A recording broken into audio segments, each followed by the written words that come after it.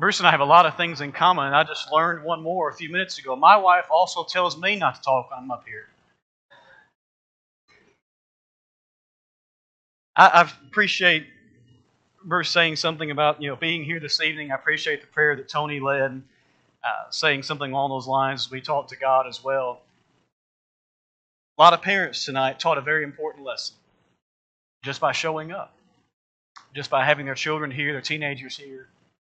And I know there's some kids tonight who are really excited and they wish I would just be quiet when it gets to the closing song. I get that.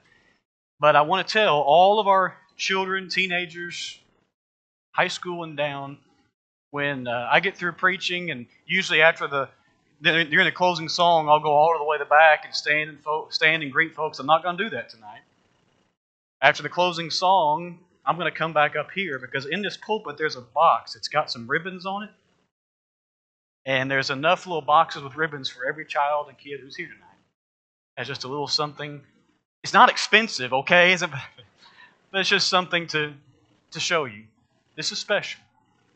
And you need to thank your parents, grandparents, whoever it was who brought you tonight. They taught you a very, very important lesson just by being here. It's true that the world, of course, this time of year seems to consider really very important things, and for that we're thankful. We could spend a long time. In fact, I saw someone who's going to preach a sermon today. It was misconceptions about Christmas. We could do that all day long if we wanted to. Things the Bible does not say that some people might believe, or things that we're not sure about. We don't know the time of year and all those sorts of things. We could talk about all sorts of those things, and that's fine. But I want to use one detail from that account that most of us know quite well, and maybe families read different times of the year, maybe in this time of the year because so many people are thinking about it. You have that well-known fact about Jesus, of course, being born in a stable, laid in a manger. Here was the Messiah, the very Son of God, the very Savior of the world, and He wasn't born in a palace. He wasn't even born just in a regular home. Instead, He's born where animals are kept. And the reason why, of course, is given in Luke chapter 2 and verse 7, which ends that very famous little phrase, "There was no place for them in the inn." But before we get sort of a modern picture in our mind, I want you to see that this, even if it had been in the inn, it wouldn't have been a noble place of birth. Because some have suggested that the phrase the inn implies there might have been only one in that very small town of Bethlehem. We hear that song, Little Town of Bethlehem. That's a very accurate song. It was basically a village. And it was not uncommon for very small places to have but one place of business like that. But even then, don't get in your mind the picture of a modern hotel with all kinds of amenities. Even some places we might consider to be one star probably would have had more nice things than this particular inn would have likely had. We may get a picture in plays and things of sort of a hotel-like structure and Joseph and Mary knocking on a nice front door. That's just not the way it would have been. It's likely that at that time an inn in a town that small was basically just an enclosed structure where someone who was passing through could sleep and maybe even let their animals rest. And most of those places you had to bring your own stuff, your own bedding and those sorts of things. But since a census was being taken, that little village of Bethlehem had more visitors than normal, so even that very simple structure was full. And so they went somewhere else. They went to a stable, likely connected to the inn.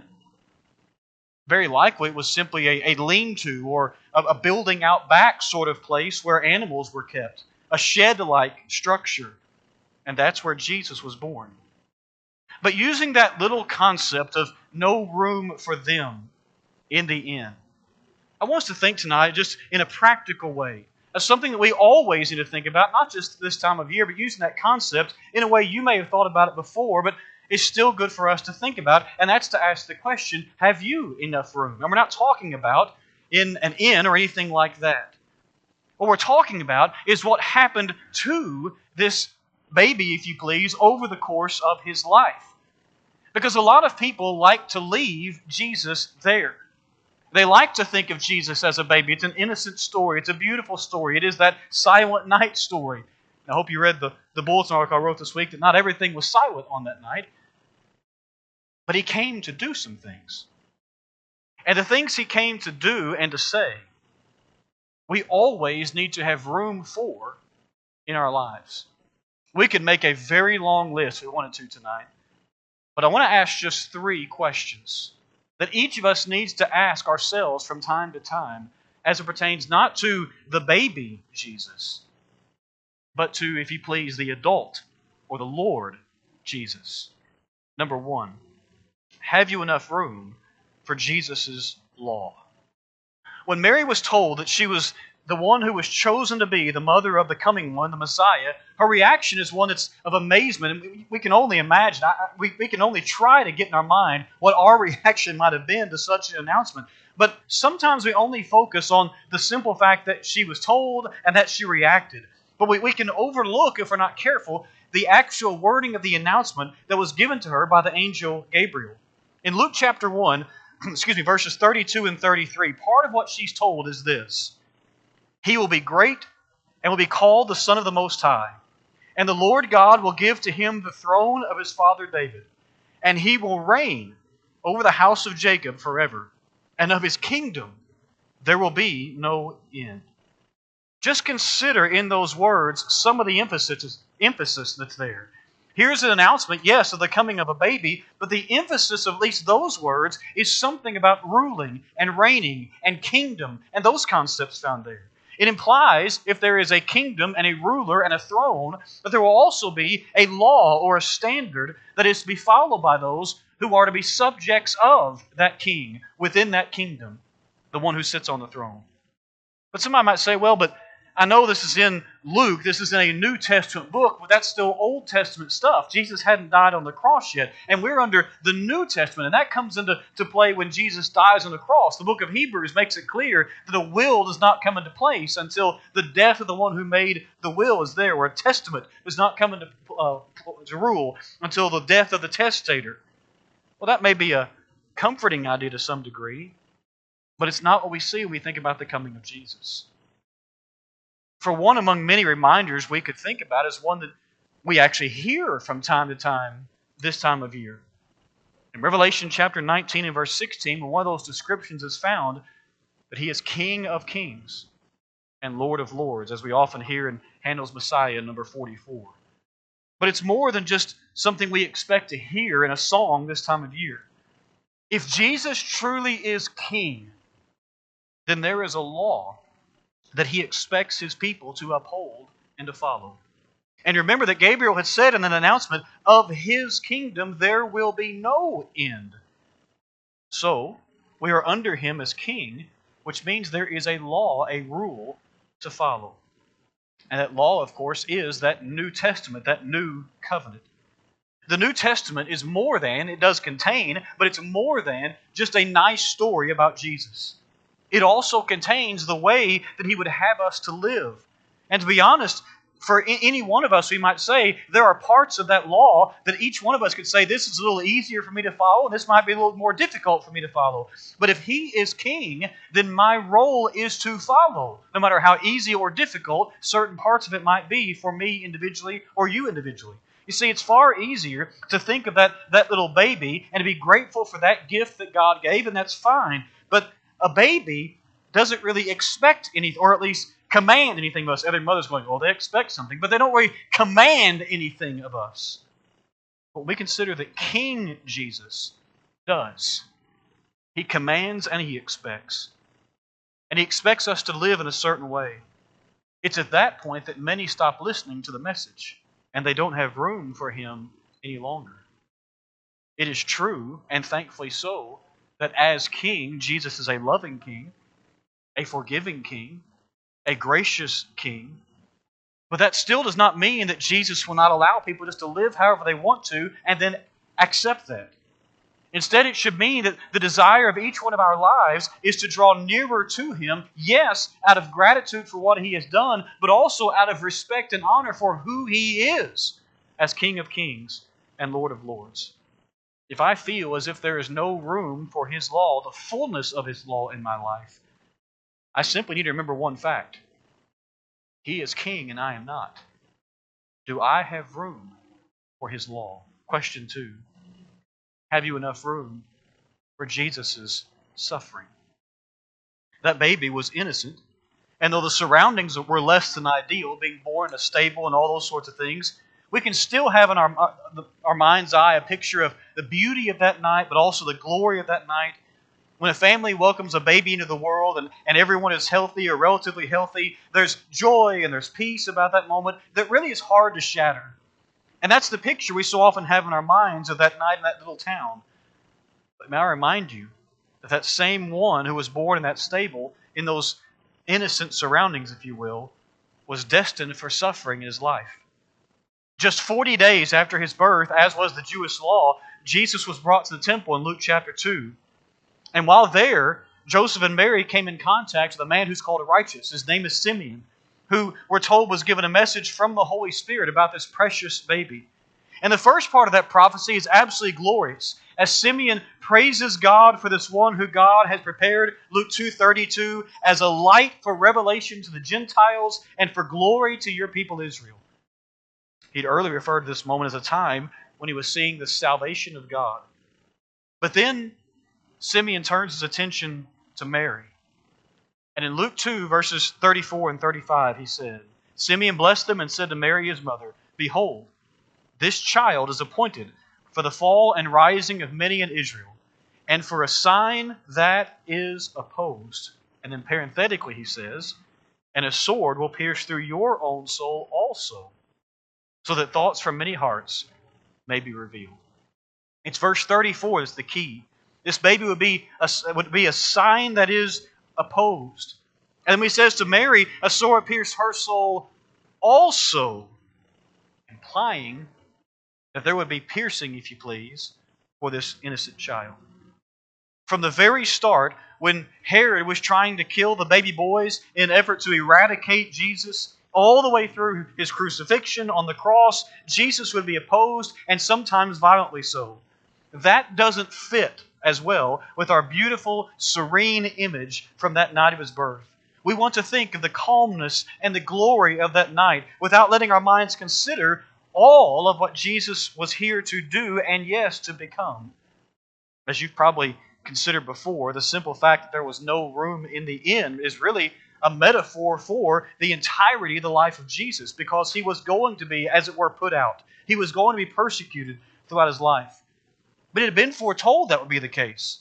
Most notably, when I consider the words of Isaiah 53, specifically in verse 3, he was despised and rejected by men, a man of sorrows and acquainted with grief. And as one from whom men hide their faces, he was despised, and we esteemed him not. And if you've read Isaiah 53 lately, or maybe heard it read before the Lord's Supper, you remember that going throughout that chapter, words like wounded, crushed, oppressed, afflicted, just almost litter that chapter, foretelling what this servant was going to go through.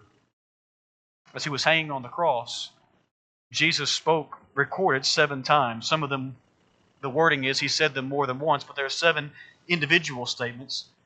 And one of those statements was lifted from a psalm that David wrote, obviously in a time of great despair. But I want you to hear the sentence that Jesus said, but also the fullness of the verse from which it comes. My God, why have you forsaken me? Why are you so far from saving me from the words of my groaning? Psalm 22 and verse 1. When we consider the baby Jesus, it's far easier because we're thinking about calmness and beauty. But if we allow our minds to stay in that stable, we can smile about it and think about the innocence and beauty, and that's fine to a degree. But many people want to let their thoughts remain there because they don't want to really have room for the suffering that he would go through many times in his life, most specifically at the cross. And that's not a new problem. Because Paul would write all the way back in the first century that the preaching of the cross to many people was considered foolishness. But it persists today. Our world may think of the cross at times, but often as nothing more than a beautiful piece of jewelry instead of what it actually was, an awful instrument of torture and death. We don't want to fill our minds with that kind of imagery, but we must make room for it because that's what Jesus came for. Do I have room for his suffering? And question 3, have you enough room for Jesus' message? Simeon wasn't the only person who was given a glimpse of the baby Jesus, the infant Jesus, if you will, on that day. In Luke 2 and verse 36, we're introduced to a woman named Anna, who's described as a prophetess, and we're told that she was of great age. I'm told the original text could mean that she was an 84-year-old widow, and that's more likely. It could also actually mean she had been a widow for 84 years. But either way, for that time, she was of great age. But starting in the middle of Luke chapter 2 and verse 37, we're told, she did not depart from the temple, worshiping with fasting and prayer night and day. And coming up at that very hour, she began to give thanks to God and to speak of Him to all who were waiting for the redemption of Jerusalem. She's a remarkable example. When we're told that she spoke of Him, the tense of that verb is in the present tense, which means she just continually kept on speaking of Him. She continually spoke about this one. She did not see her work as sort of telling one message or one person and thinking that was enough. Instead, once she had come to see Christ, she told everybody who was waiting for the redemption of Jerusalem, and she just kept going. Think about what that implies for us. First, it implies we need to be looking for those who need to hear about Jesus Christ. We've talked a lot about that lately, but Anna should give us a good example. Because it didn't matter who she was around, she was going to talk about Jesus. But more of our thinking tonight, there's also an implication here of staying with that work. That is, of having room for doing what Jesus requires of us. There can be times when any one of us can be tempted to sort of slack off, not want to work for the Lord. And it may be, as odd as it sounds, it may be after we've told someone about Jesus. We can sort of say, I've checked that off the list. I've told someone. We've done what Christ said, so we can stop and move on to something else. But that's not what Christians do. It's not a one-time act that we just check off our list.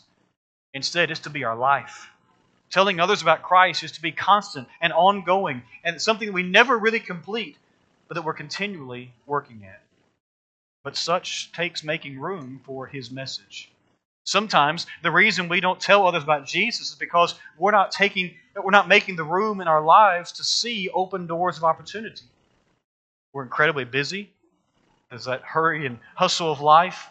We're rushing home with our treasures. It's never ending.